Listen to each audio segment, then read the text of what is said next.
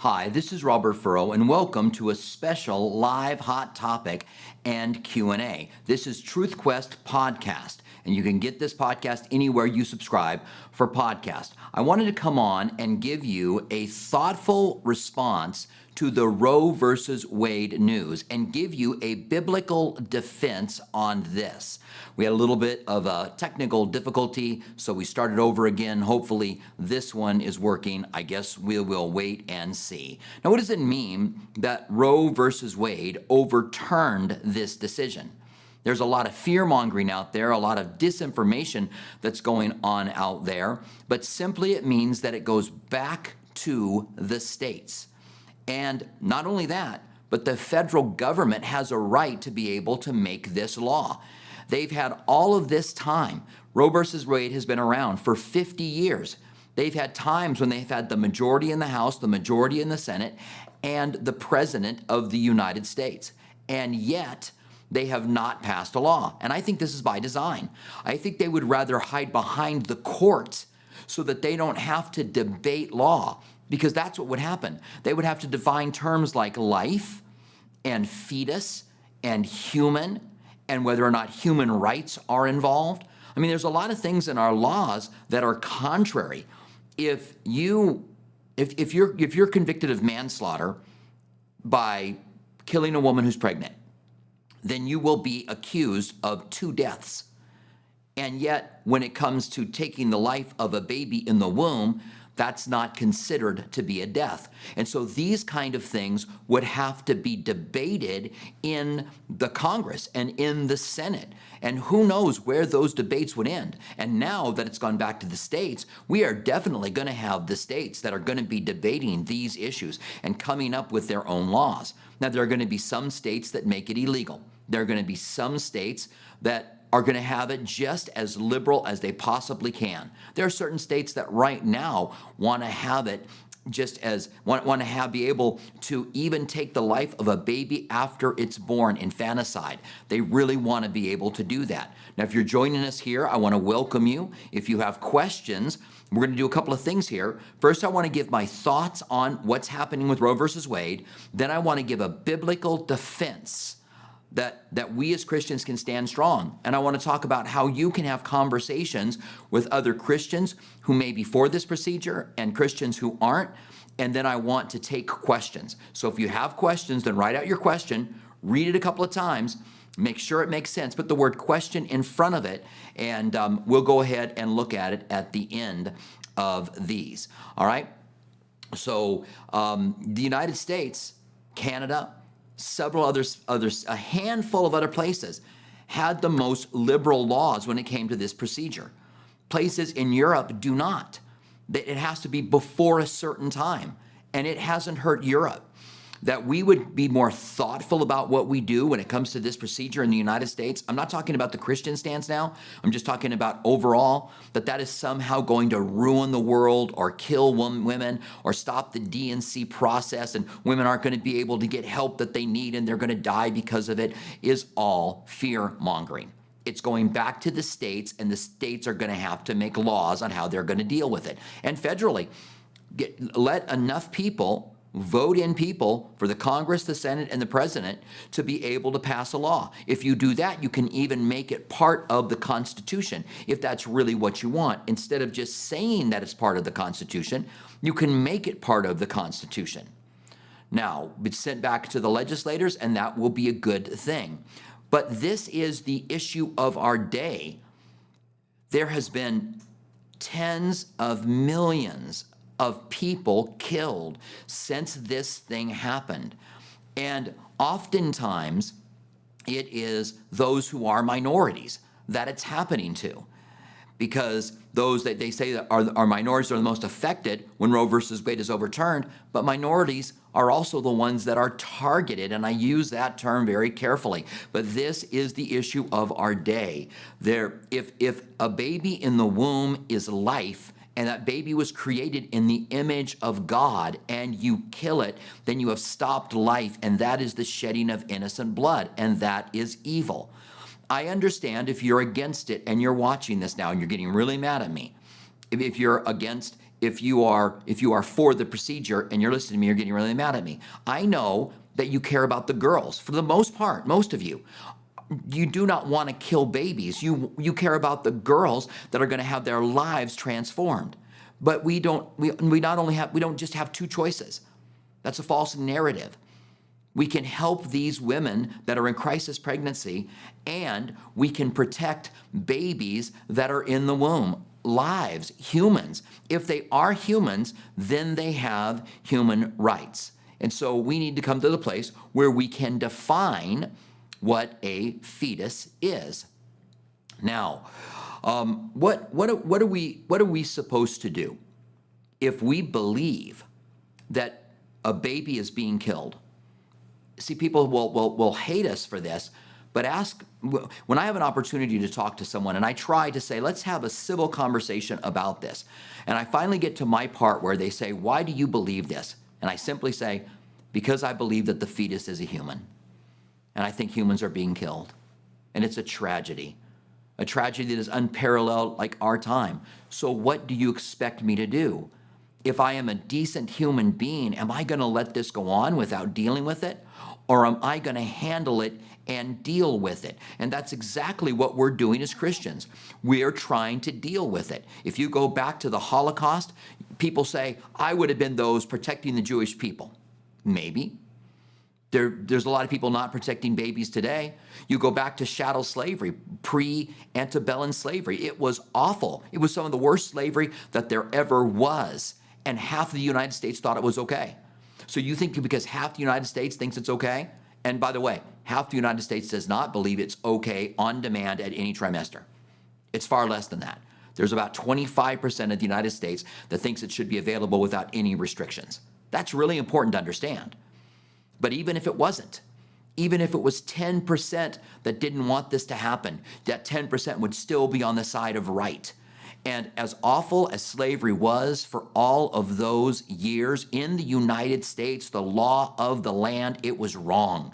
And because it was wrong, it got overturned.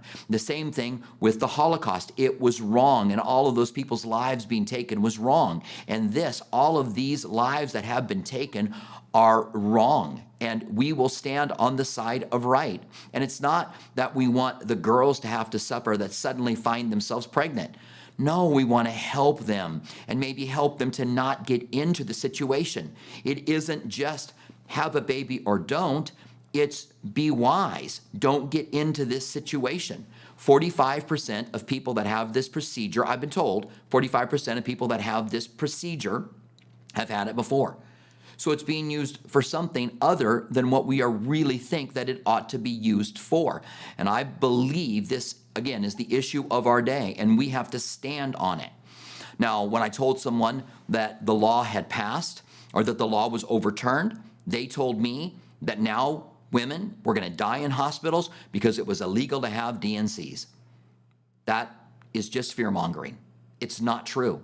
And I've heard this several times since then. Christians coming out and saying that a woman is not going to be able to have a DNC. A DNC is a medical procedure that saves lives. And it's just fear-mongering to say that they're not going to be able to have those DNCs, or that transgenders are next, or that gay marriage is next. This has nothing to do with those. They can't make you outraged enough by saying Roe versus Wade has been turned over, so now it goes back to the states. And the United States Congress can write a law. That is going to outrage no one. So they have to have you outraged. So they come out with this misinformation to get you outraged about it. They get you away from the topic on whether or not this is right or wrong. If this baby is made in the image of God and is in the womb, then it should be protected. It's the most innocent among us and should be protected. And we'll talk in a little while about rape and incest and the life of the mother, which, by the way, if the life of the mother genuinely is endangered, then I think that we should do what we got to do to save the life. If both of them are going to die, then save one of them. So when it says that there are a certain percentage of people that want to restrict it always, I wouldn't fall in that category. Neither would most people. I would say that in sometimes it's right to do it when the life of the mother and the baby are going to die. Then go ahead and take the baby to save the mother. It's sad, it's awful. But the same thing would be true if you were in a car crash and you had to take one person and leave one behind, and the one you left behind was going to die. You would take one person. We have to make decisions like this at times. Now, a good percentage of removing a baby out of the womb is a pill. And a lot of people don't know that it's a pill that's taken. But don't think it's this magic thing where you take a pill and now the baby's gone.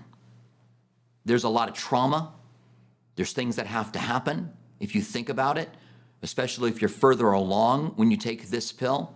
And it causes these girls, I believe, what will be damage, these women and girls, damage that will be unspeakable. And so I think it's good for us to be coming back to this and to be dealing with this now. I do believe that there is a lot of rhetoric today. And the thing about rhetoric, it works behind a Supreme Court ruling. You could say, my body, my choice. You can say, that's between me and my doctor. But when you're debating it, you start going, is it? If I take my 1-week-old baby to my doctor and say, I don't want this baby, and the doctor says, I agree with you, you can't kill that baby. You'd be brought up on charges. But if the baby's in the womb, you can do that. See, we can start discussing that rhetoric. My body, my choice. Is it your body? Or is it the body of another human that is inside of you? I was in my mom's womb. I have a different body than my mom does. And I'm glad that she chose to let me live. And I think there have been a lot of people that have lived. Now, a small percentage are the life of the mother, incest, and rape. I want to give you what are some of the percentages of these procedures that are taking place. Okay, here we go. 21% are inadequate finances. 20% who get this procedure are inadequate finances. 21% are not ready for responsibility. So that's 42% already that are just not ready financially, not ready responsibility. 16% are women's life would be changed too much. 12% are problems with relationships, unmarried. 11% are too young or immature. 8% are children are grown, so they have all the kids that they want. 3% our baby has a possibility of health issues, just 3%. That's a small amount. 1% pregnancy caused by rape or by incest, and 4% are others.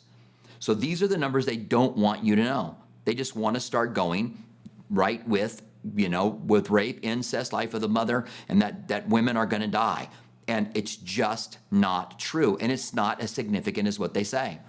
Also understanding that Planned Parenthood, the largest seller of this procedure in the United States, has located 80% of its clinics in minority neighborhoods, disproportionately targeting minorities for this procedure. And this is not by mistake. The foundations of this organization should be looked into. If you've never looked into the foundations of Planned Parenthood, then it's time to go look into it and to see what it was all about. Because there was a time when our nation, during Jim Crow laws, was really and truly racist. In the late 1800s and the early 1900s. Immediately after the Civil War, the freedman had so many rights, but they were taken away from them. And we won't even really get into that right now. Now I want to talk about how to have a thoughtful conversation, because sometimes you're going to be talking to Christians that are upset. I have a family member, stands on the opposite side of almost everything that I do. And this procedure is one of them as well. And they asked me why in the world I would vote for Trump. And I said, this is why. It boils down to this topic for me. And can we talk about it? So I said, tell me first, why do you think this procedure should be available? And she talked about the girls. She didn't talk about killing babies. She didn't want to kill babies. She wanted to help the girls that were going through struggles. And she thought that it put an extra weight on young women and girls that found themselves pregnant. Now, I don't like the term found themselves pregnant, because again, we can be more thoughtful and careful in how we handle things. But finally, when it came back to me, my response was able to say, I believe that this child in the womb is a human. And therefore, it pains me deeply that this is happening all across the United States.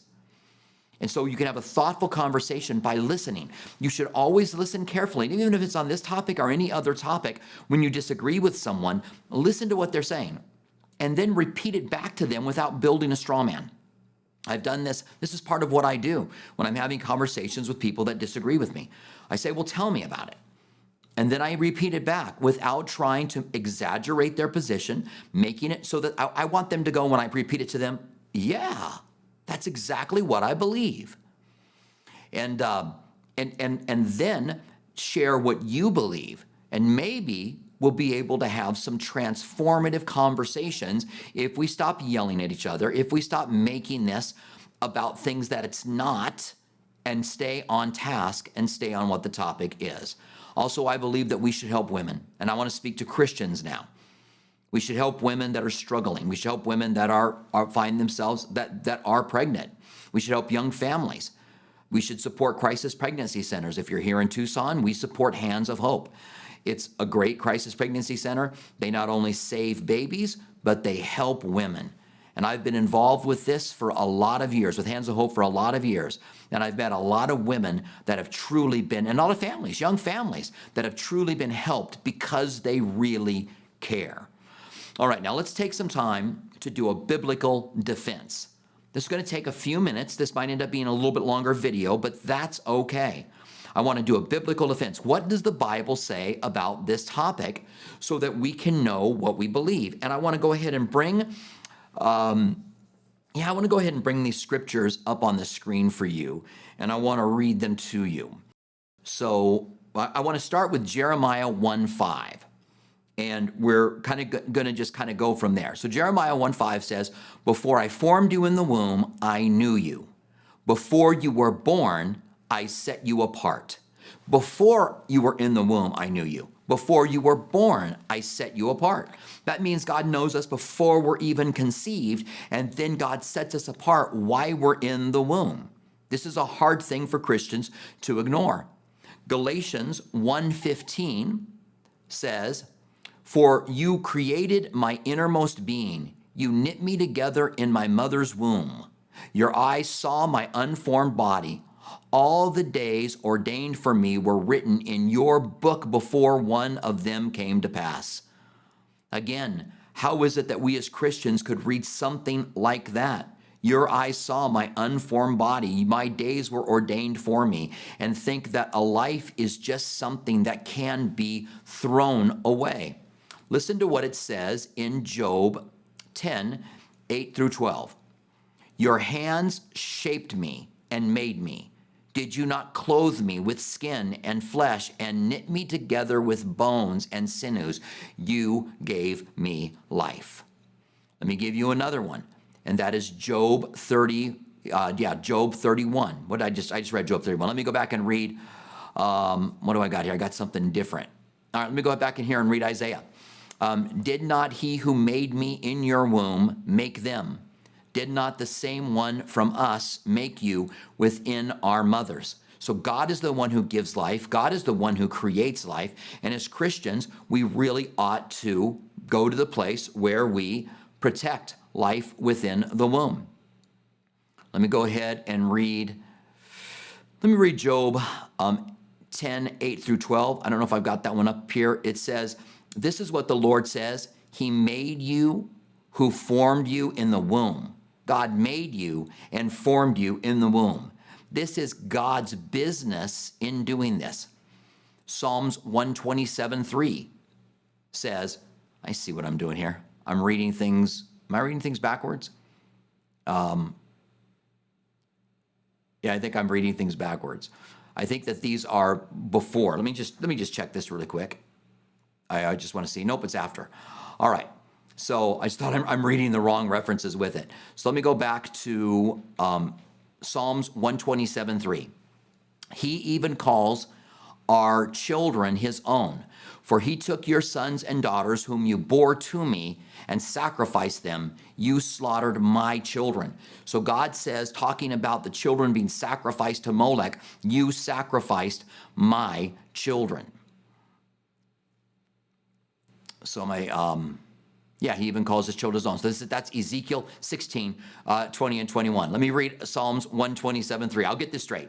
All right, I'm going to bail out of my notes, and I'm just going to go ahead and use this over here. Psalms 127, he even calls our children his own. He took your sons and daughters whom you bore to me and sacrificed them and slaughtered them. That's Ezekiel. Let me go back to Psalms 127. Because man is made in God's own image, each life is great value to God. Children are a gift from God, the Bible says. All right, let's go ahead and go to Job 12:10. The Bible says our Creator in his hand is the life of every living thing and the breath of every human being. So again, how important. And I want to just make sure that we take time to go over these passages because these passages are often ignored. So this next one is Jeremiah 7:6. And it says, God, the giver of life, commands us not to take life of an innocent person. Do not shed innocent blood. And how important is that we don't shed innocent blood? Deuteronomy, and then cursed is the man who accepts a bribe to kill an innocent person. And there are people that are pushing for people to take money to be able to take the life of these innocent people. Exodus 22:13, you shall not murder. Yeah, I'm going down to the very basics. I wanted to make sure that this was thorough. Taking the life of an unborn is clearly murder. It says in Jeremiah 22:10, he didn't kill me in the womb with my mother as my grave. Again, Jeremiah, he didn't kill me in the womb with my mother as a grave. We see the biblical perspective here is clearly that the womb should be a place of protection and a place for the innocent. In, let's see, Exodus. All right, let me go ahead here and get to some of my other notes. All right, so in Exodus, and let me get this up here too. In Exodus 21, 22 and 23, there's an event in the law that people say actually makes abortion okay. But when you read it in the original language and in most Bibles, it doesn't use the term miscarriage. Let me read you what it says, and then I'll tell you how they use this. If it says, if men fight and hurt a woman with child so that she gives birth, and in some translation that says so she miscarriages. But the idea is that she gives birth prematurely, yet no harm follows, meaning the baby doesn't die. The baby is born prematurely, but the baby doesn't die. He shall surely be punished according as the woman's husband imposes on him, and he shall pay as the judge determines. But if there's further harm, it goes on to say, then an eye for an eye and a tooth for a tooth and a life for a life. And so they try to say that the baby's miscarried and died, and if the woman gets further hurt, then it's an eye for an eye, a tooth for a tooth. But that's not what the passage says. The passage is talking about if the baby who is prematurely born dies, the one who is miscarried dies. Remember, we're talking Hebrew languages here, so we're trying to take English words and connect them to them. Then that woman would be protected. Listen to what it says in Genesis 2:7. And the Lord God formed man out of the dust of the ground and breathed into his nostrils the breath of life, and man became a living being. Now, I bring this up because they use this and say that life came into Adam when God breathed into him, and life comes into a baby when a baby has breath breathed into them. This was Bill Clinton's position. However, Life is already in the womb. That baby is breathing in and out amniotic fluid at a certain point in its life. It is human from the beginning. It's in the process of being alive. When God formed Adam, he had no life in him. And then God breathed his life into Adam, and then it went on from there. Life was passed on to child, to child, to child. Not every child has God breathe on them to receive life. It is a misuse of this passage. Now let's just take a look at a couple of more, and then we'll get some questions. We'll look at some questions. Let's take a look at Psalms 139, 13 through 16. I think I read that one already, so let's go ahead and go on to Exodus. Yeah, I read that already too. Let's go on to Genesis 2:7. I already read that one too. All right, so all of these will help us to understand that this is a really strong biblical position that we are in, that we have come to the place where we can defend what we believe and not have to go back to where we feel like as Christians we can't defend it. A while back, I had a friend of mine who posted that there's no way you could defend over this procedure as a Christian. And he got so many responses that were defending many of the verses that I read to you just now that he had to actually take his post down, because it is so incredibly defendable. All right, so I want to come back and start with the questions that we got from the very beginning. And if you're joining us here today, really glad that you're here. If you have a question, then write the word question out, then write out your question and then reread it a couple of times. Make sure that it makes sense. We'll take all your questions as long as they're said in a decent way. The only ones that we won't take and will remove is if they aren't said in a decent way. So there are some guidelines, all right? So, Denise, I'm going to just take questions about Roe v. Wade right now. That's what I'm, about this procedure right now.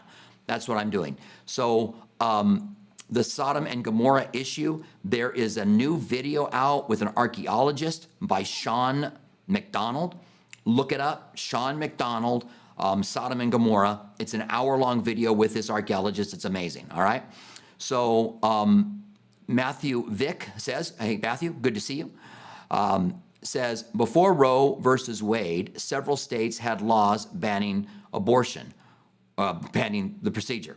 Will the old laws go back in effect? There are certain states that are going to ban them, yes. And there are certain states that are going to go just as liberal as they can with this procedure as they possibly can do. That's what it does. But remember, again, Matthew, this takes, all it does is take it out from the preview of the courts and put it in the hands of the legislators. That's all this does. And they don't want to legislate it, because then they have to debate it. And if you have to debate it, then you might lose the debate. And if you lose the debate, then certain senators that are on the edge, certain congressmen and women that are on the edge are going to go, well, I'm not going to vote for it, because you have to debate it.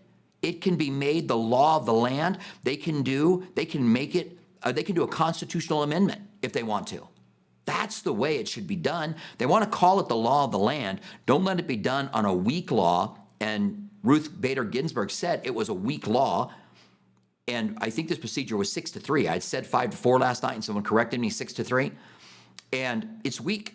So stop standing behind it and pass laws. If you think this really is really dangerous, the most dangerous thing for women, then pass laws. But in that debate, there's going to be found that there's a lot of protection for babies as well. All right. So thank you for your question. Good to see you. So Beth says, now that Roe v. Wade has been overturned, what can we as a church and believers do in our state to be more effective to ban this procedure altogether? Thank you for your question, Beth. I want to say, first of all, that this battle isn't over. And that's why this being banned hasn't brought me great glee, because it doesn't stop it from happening in the United States. It is a step in the right direction for sure. It is going to save tens of thousands, maybe even millions of babies over time. And we're going to have to go back to being more responsible and not using this procedure as some kind of birth control, and be more responsible to make sure it doesn't happen. And I think that we continue on in this fight, that we make known what we believe. We should be the defender of the innocent. I know people want to make this, if you guys know me, I'm not a political person. I believe in teaching the gospel of Jesus Christ. But I have always believed, and I've talked about this a lot in the church, and you guys in Calvary Tucson know this. I've talked a lot about this over the years and brought it up in messages and had people get up and walk out during messages when we bring it up, because I believe that we are supposed to defend innocent life. And this, again, is the issue of our day. So we should stay engaged. We should help the crisis pregnancy centers. We should vote for people that are gonna be our desire, our position. We should vote them in. And you should support the crisis pregnancy centers. You should help people that you know that find themselves pregnant and in trouble. Help support them, help them financially. Let's, as Christians, not be hypocrites and say, well, now that's gone, good thing, and then we don't reach out and help. We ought to really reach out and help. And I want to say that many Christians support crisis pregnancy centers that help not only babies survive, but help women that are in crisis pregnancy. Many Christians were involved in the abolition movement that stopped slavery. It was a lot of Christians that did that. And many Christians are involved in this to stop it from happening. So yeah, we should continue. And also, I mean, we shouldn't think that if the Congress doesn't get a majority, and the Senate, if the Congress gets a majority, and the Senate gets a majority of people that desire this procedure to be legal, and a president who desires it to be legal, it could become the law of the land. And that's legitimate. No one can come in later on and overturn it. At that point, it becomes the law of the land. And if you think that's what this is, then that is exactly the way that it should have been worked out. All right? So if you have any more questions, if you're joining us now, just joining us, you can go back and watch the beginning of this video as I talked about my thoughts on Roe versus Wade, and then gave a biblical defense. Got a little confused on what scriptures were what, but you'll be able to see them. They're all up on the screen, and you'll be able to look them up and see them. We'll also have timestamps underneath in this video in a little while, and you'll be able to go to those passages. Sorry, by the way, to the mods for making that more difficult. And I want to thank the moderators for being here today. I'm going to close. If I don't get any more questions here, I'm going to close by saying this is the issue of our day, and we should be involved in it. And we should use everything that we can to save these innocent lives, because they're killing babies. They're killing babies. And I'm not calling them baby killers who want this procedure to be legal. I'm just saying that's what's happening. And it ought to break our hearts. It ought to cause us to cry out to God. It ought to cause us to get involved. This ought to reignite us that we can really win this. That just as there was slavery at one time, slavery was outlawed, and there's no longer pre-antebellum slavery or chattel slavery in the United States. There's still slavery, and that's really unfortunate. And even more so today than ever before, because of our open borders and a lot of the sex trade that's going on. And we ought to be concerned about those things as well. And I realize some of these move over into political arenas, but I still think the best way to see people, to rescue people, is the gospel of Jesus Christ to spread. More and more people getting saved, more and more people voting in the people that are right in their own positions. All right? So thank you very much. I appreciate you guys. Just looking back over here to see if we had any other questions that I missed, other than the ones about Roe v. Wade. All right. So again, thank you guys for joining us on this special live hot topic and Q&A. I love you. I hope the Lord blesses you. Stay close to Christ. We've got a service here in a while, and we're going to be looking at Jesus making a statement and proving that the Messiah would be God. It's in Luke chapter 20. I look forward to covering that I look forward to covering that passage with you. Question just came in from Kimberly. Can you explain shadow slavery sometime? Yes, I would love to. As I told you before, I'm not sure of the term, so I need to go back and look it up, and just have been massively busy in preparing studies and getting things together and responding to certain things. So we will do that, all right? So God bless you guys. Stay close to Jesus. Have conversations with people around you, open, honest conversations, and be loving. Don't put this in people's face as some kind of a victory, kind of taunt them with it, but have real conversations. And maybe we can win them over if they can see what your position is and what their position is.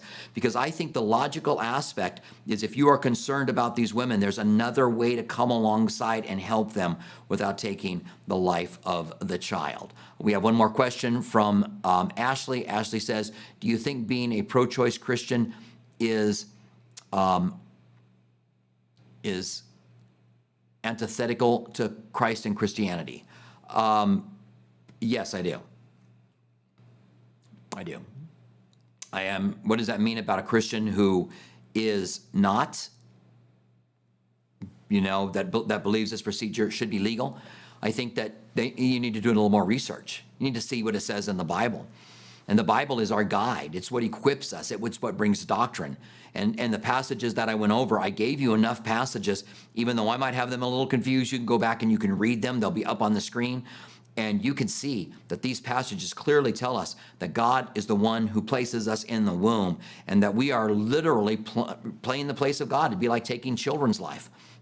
We're playing God by taking these lives. All right? So God bless you guys. Love you. Glad we could be able to spend time together in this live hot topic. I look forward to our next live Q&A, our live hot topic, whatever it ends up being, depends on what's going on out there. All right. We had a little bit of technical difficulty. This is supposed to start at 3, started at 3:15. I think some people probably got booted out, but we were able to restart it and get on and do this thing. All right. So love you guys. I'm out. God bless you.